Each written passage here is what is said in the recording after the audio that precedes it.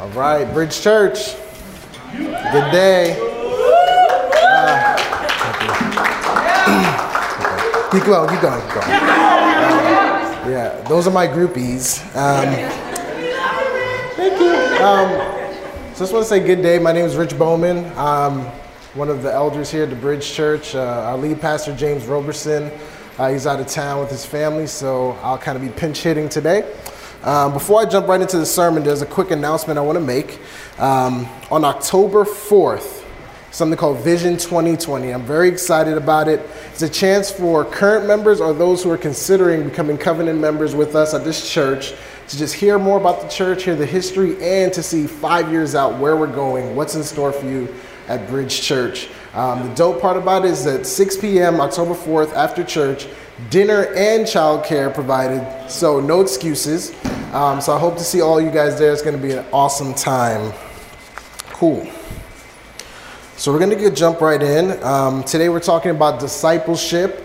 It's kind of a quick pause on what we've been talking about with the Cash Rules series. And I don't know about you guys, but I'm actually appreciative of that break. The last sermon that James gave on Sunday, just about this whole idea of managing versus owning, being a steward versus having ownership of your money and really everything that we have. It's really been rocking me. It's been something that I've just been praying through, talking to my city group about, talking to my wife about. It's just been something that is still a struggle for me. And so I'm actually very appreciative of having a break and just more time to chew on that concept and to get it into my soul. And so we're going to be talking about discipleship today as we continue just to kind of chew on what James gave us last Sunday. Cool. So if you guys have your Bibles, whether it be online, offline, app, paper, or the screen, we're going to jump right into Matthew chapter 28, verses 18 to 20. Matthew 28, 18 to 20. And Jesus came and said to them, "All authority in heaven and on earth has been given to me. Go therefore and make disciples of all nations, baptizing them in the name of the Father and of the Son and of the Holy Spirit, teaching them to observe all that I have commanded you. And behold, I am with you always to the end of the age." So the big concept, the big word that we're seeing in this scripture here is really disciples. And disciples really means a student or like a follower. And that should be familiar to you because just a couple months back, we had a series called Follow, right? It was this long, great 8-week series where James was really going through how can we be a disciple of Jesus? How can we live a life that shows that we're a follower of Jesus Christ? And what I've found is in this great concept of discipleship, that has become the easy part for me, surprisingly.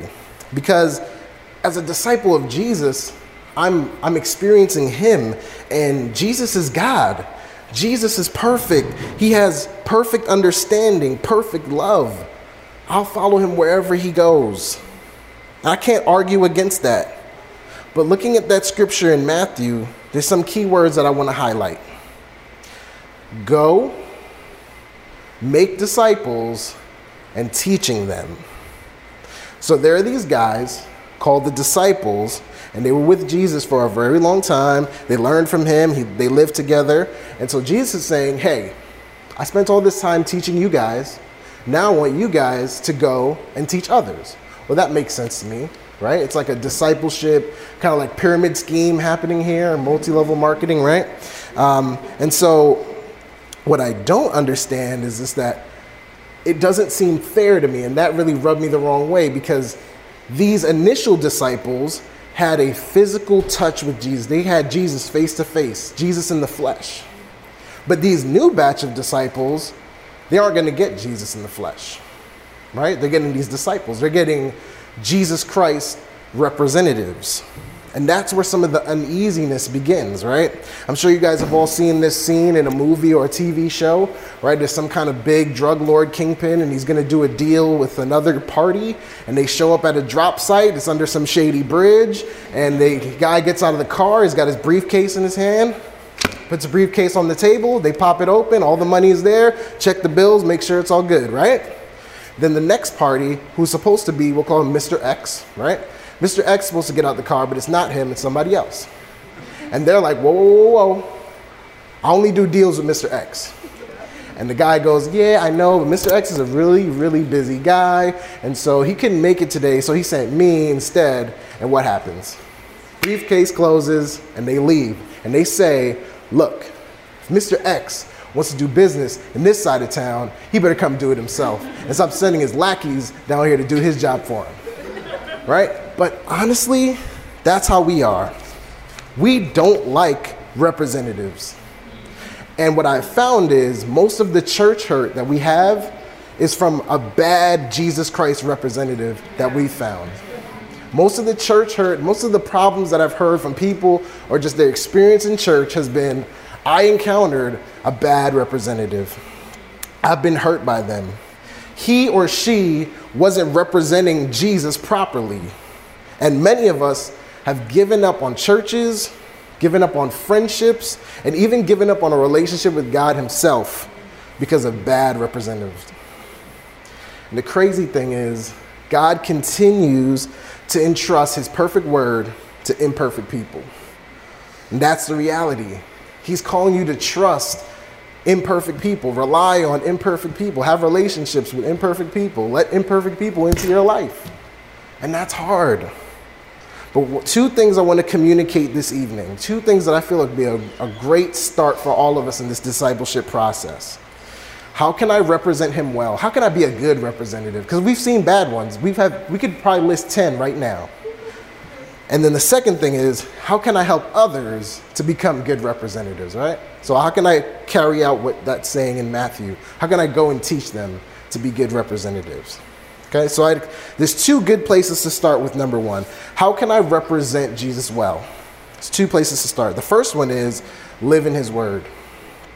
Let's turn to John chapter 8, verse 31. John chapter 8, verse 31. So Jesus said to the Jews who had believed him, if you abide in my word, you are truly my disciples. Well, the only word that I think in there that might trip you up a little bit is the word abide, right? And that word means to remain, to stay there. You got to be a diligent student of his word. But I actually think that that's an advanced step. For most of us, I think it just starts with reading. I think the reality is most of us don't even do that.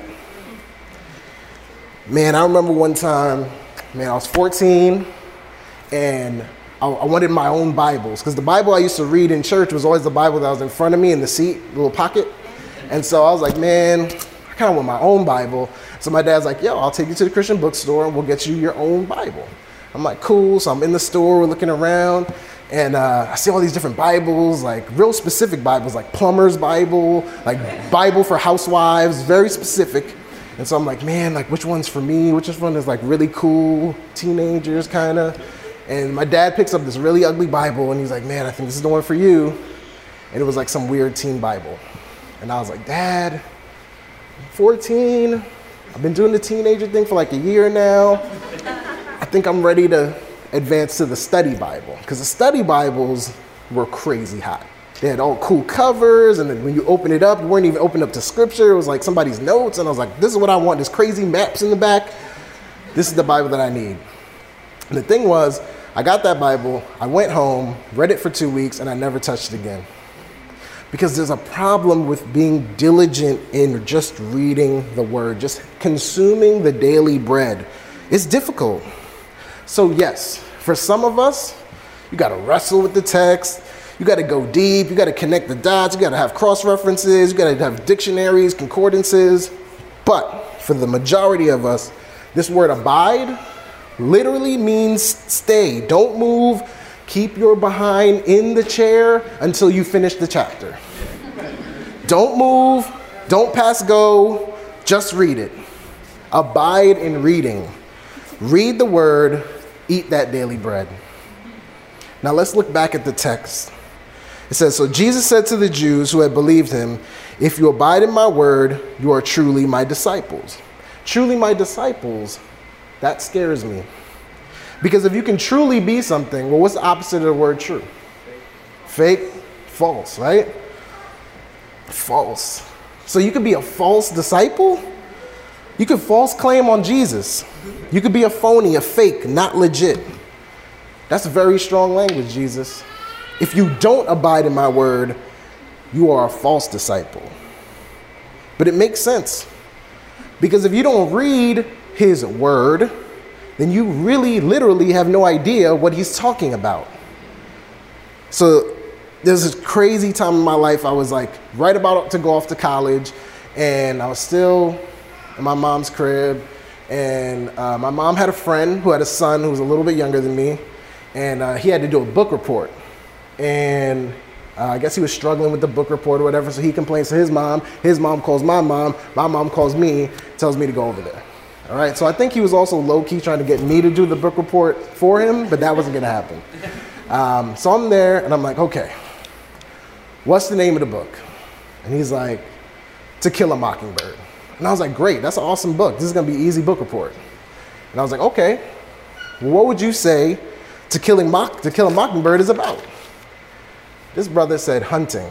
And I was like, really? So you're just gonna look at the title and try to just assume what the book is about? Because I know you didn't read a page in this book for you to say something crazy like, To Kill a Mockingbird, hunting, okay. This is what I'm saying, and it's not, we laugh, but it's not that crazy because when we think about it, sometimes we say things that we think are right, but because we're not in the word, it ends up being completely off. As off as hunting is, because we don't know what God is saying. We have no idea what he's talking about. So read your Bible, church. Stay there, abide. And after all that reading, you'll come to a point where you find out that reading isn't just about learning. The Bible doesn't resemble a storybook so much as it resembles an instruction manual. You're called to read it so that there's an action. You got to do something. The goal is to turn readers into leaders. Let's jump into Matthew chapter 7, verse 24 to 28. Everyone then who hears these words of mine and does them will be like a wise man who built his house on the rock. And the rain fell, and the floods came, and the wind blew and beat on that house, but it did not fall because it had been founded on the rock. And everyone who hears these words of mine and does not do them will be like a foolish man who built his house on the sand, and the rain fell, and the floods came, and the winds blew, and it beat on the house, and it fell, and great was the fall of it. The craziest part to me about this whole verse is that both people heard. Both people read. Hearing is only half the job. Reading is only half the job. You got to hear it and do it. It's a manual, you follow it. No one brags about recipe writing. No one's like, yo man, I got this crazy cupcake recipe, it's bananas. And then the first question someone's gonna ask you is, how does it taste? And if the response to that is, well, I don't know, because I never made any cupcakes, you would say that person is crazy. Because a recipe doesn't mean anything if there's no cupcake. You don't inquire about the recipe unless the cupcake is dope. And if the cupcake is nasty, then you have to assume that the recipe is incorrect. So I need you guys to dig into the recipe so that the product in your life, that cupcake, is tasty. So it's very frustrating for me to even say that, because as much as I just want to leave it like that, that's the truth and you guys need it, and I said it to you, that's hard for me. It's frustrating because for a long time, I've been trying to lose weight in my mind, right? And I knew everything that you needed to do, but really only until maybe about a week ago, I was actually trying and made some steps in order to do it. I had all the info. If anybody asked me, yo, Rich, man, I'm trying to drop some pounds. What do? I was like, well, you got to do X, Y, and Z. But my product wasn't reflecting what I was saying. I forsake the implementation just for the knowledge. And I was satisfied just by knowing and not doing. I became that foolish man. I was so hype about the knowledge that I made the implementation second place. So I'm just encouraging you guys in your path to represent Christ well, to abide in his word, abide, stay. For most of you, that's read. For others, it's study and then do. To not just become fat in your mind of all this knowledge that you have, but that the product would represent the recipe. The second thing, the second place in your kind of discipleship starter kit that you should start is loving people. John chapter 13, verse 34 to 35. A new commandment I give to you, that you love one another. Just as I have loved you, you are also to love one another. By this, all people will know that you are my disciples, if you have love for one another. So, love is kind of vague, right? It's this word that kind of gets thrown around a lot in our society. But one of the things I love about this verse is that he's saying, love one another just as I have loved you. So now there's a definition on the love that we have to exhibit. You don't get to put your own definition in. It has to be one that matches the love that he gave to you. So in order to really understand the love that we have to exhibit, we have to really understand the love that we've been given. So let's just dive into just a few aspects, just a little taste of the love that Jesus is talking about.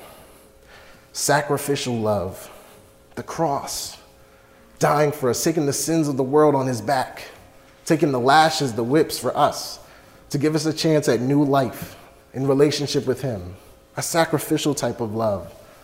Is that the kind of love that we're giving to our brothers and sisters? Are we willing to take from our coffers and give to someone else? Are we willing to take from our excess and give to those who have nothing?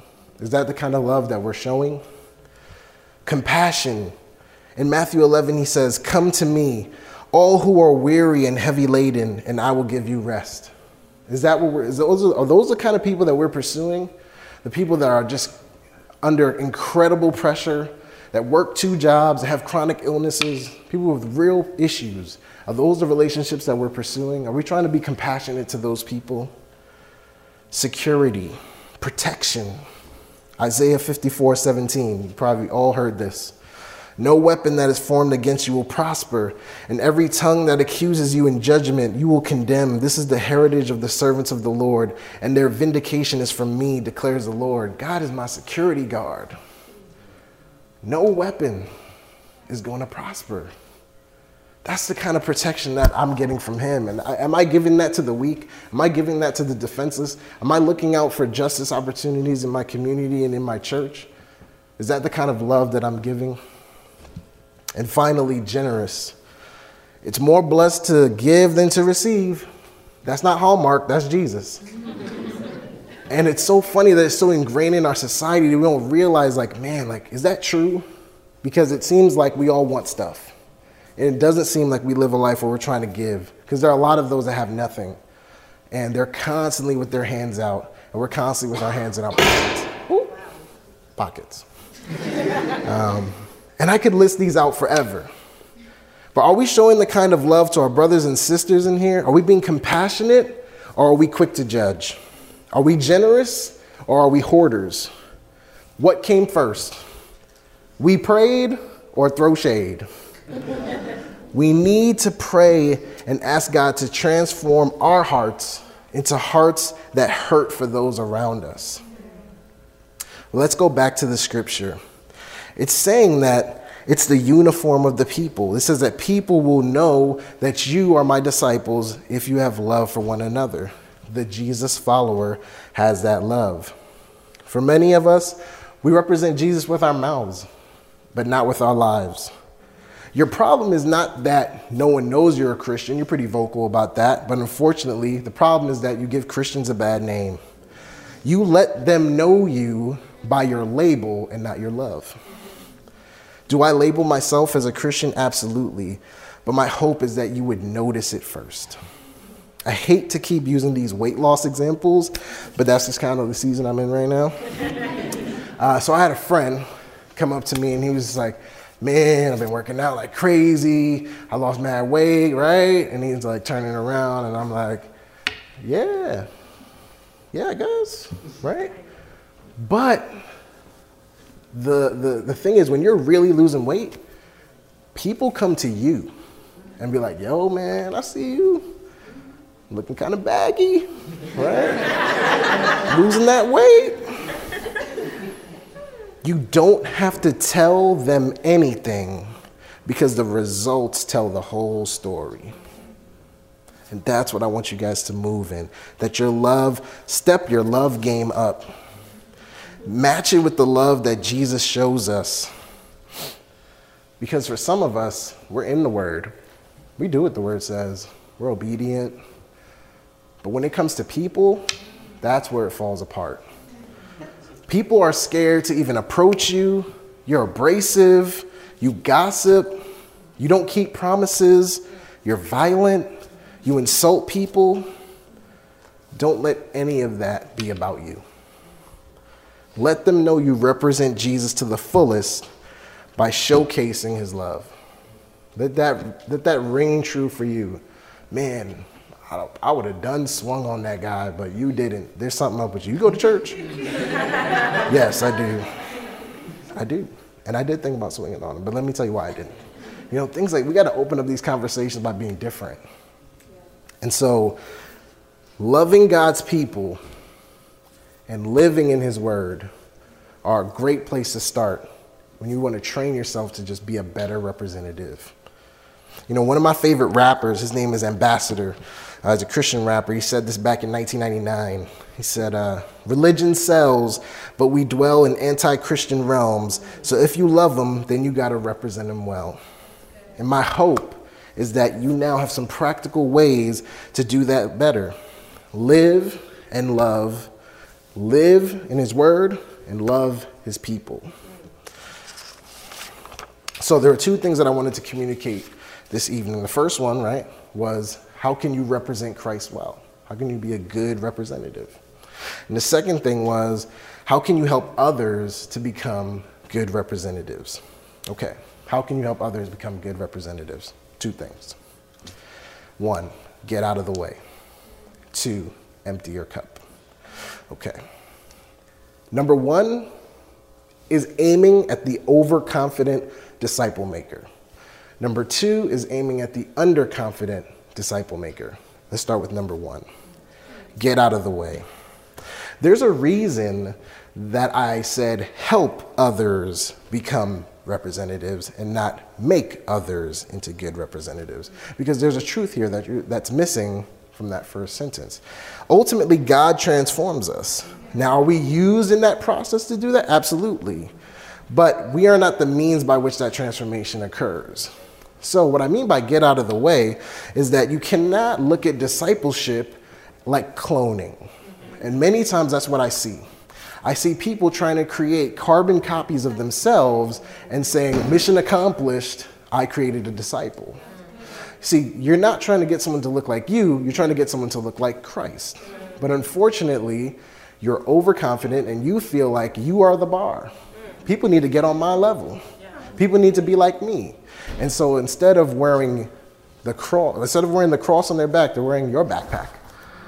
And my problem with that is that it isn't good, but it isn't even good for the person doing it. It puts a lot of pressure on this teacher-student kind of relationship. You're now forcing yourself to have to be the source of change in that person just for everything. They can never really say anything to you because you're trying to bring them to your level.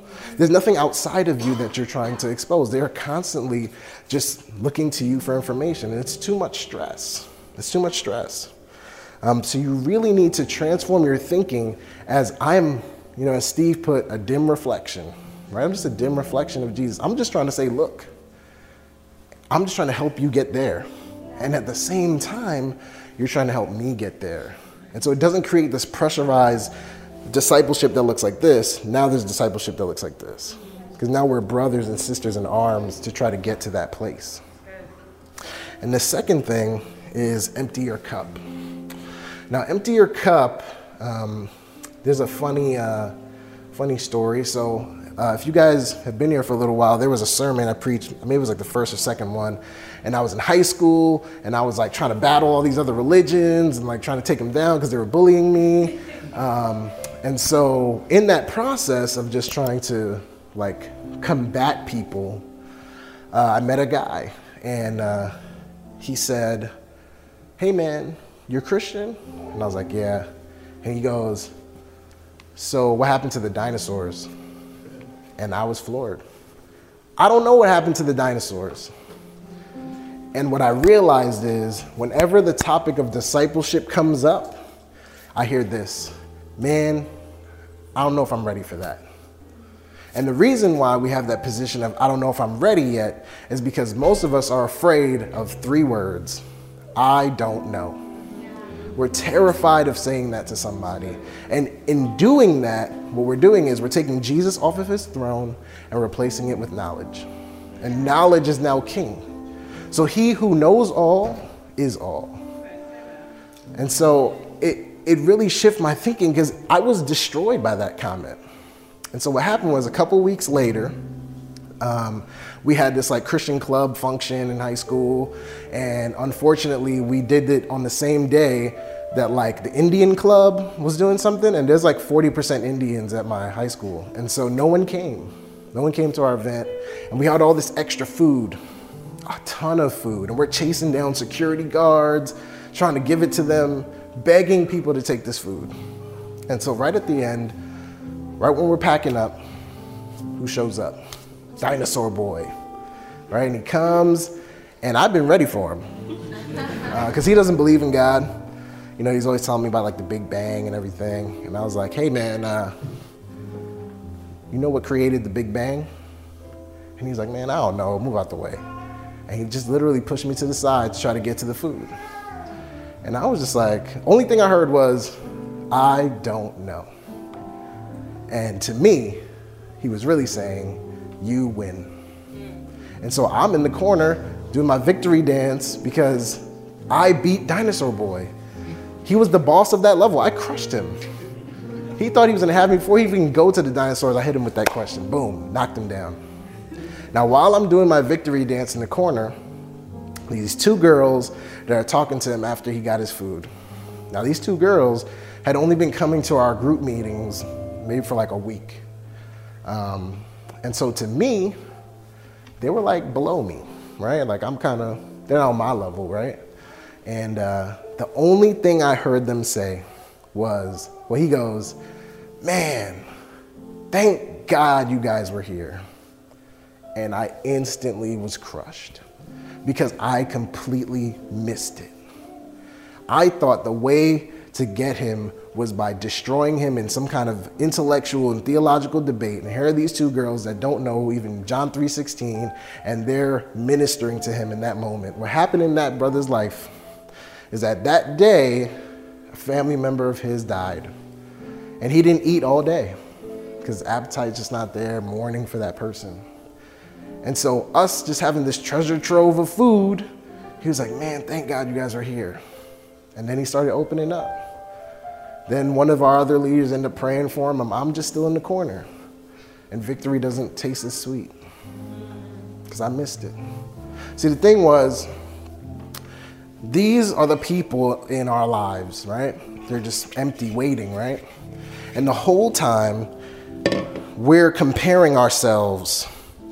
Well, I'm just a cup. What can I really offer? Or, hold on, give me 6 months. When I'm a bottle, then I can talk to somebody. Then I can be of use to you, God. And God is saying to you, it's not about how much you start with. It's about how much you finish with. Make sure that the cup is empty. It's not about how much I'm filled with and comparing how much I know or the stature or whatever measuring stick that you have in your life. It's about how much am I pouring into you? Not how big I am. What am I doing to serve you? Am I too concerned with the size of my cup that you remain empty? Because you're empty. And my refusal to pour into you is why you stay empty. But here's the thing. While you're busy worrying about this guy, he's got a lot more knowledge than you. He's traveled more than you. He's been saved a lot longer than you. He's a pastor, right? And you're just like, man, well, he better do it. What do you notice? The bottle's closed. The cup is wide open. And if the cup decides to pour in, right? Now there's something in here where before there was nothing. And that makes all the difference. So many of us are so concerned that we're on floor 10 of the building, and we're like, man, there's 100 floors. I need to get to 20, and then 30. I'm trying to get to the top. And we totally miss all the people screaming outside just trying to get inside. Completely miss it. Completely miss how this is an opportunity for us to pour into others.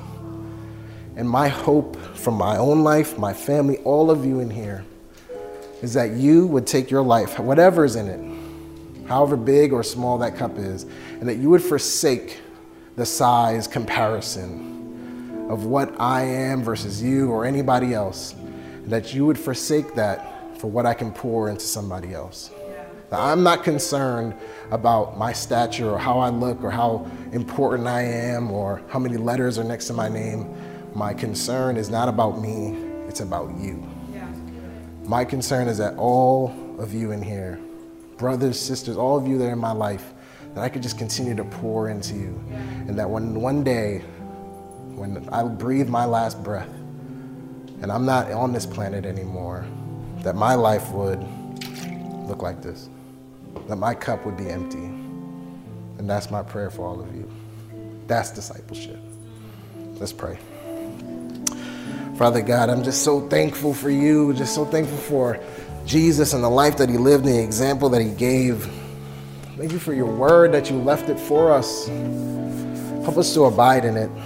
Help us to do what it says. Help us to be transformed by your scripture. And through that, help us to just love better.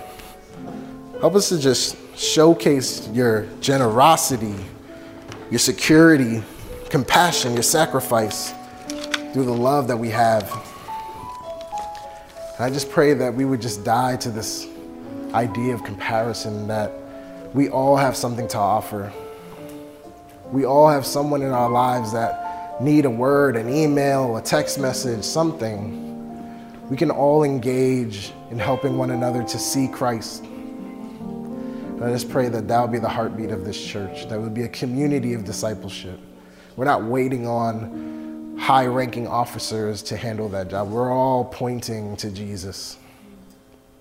I pray that in Jesus' name, amen.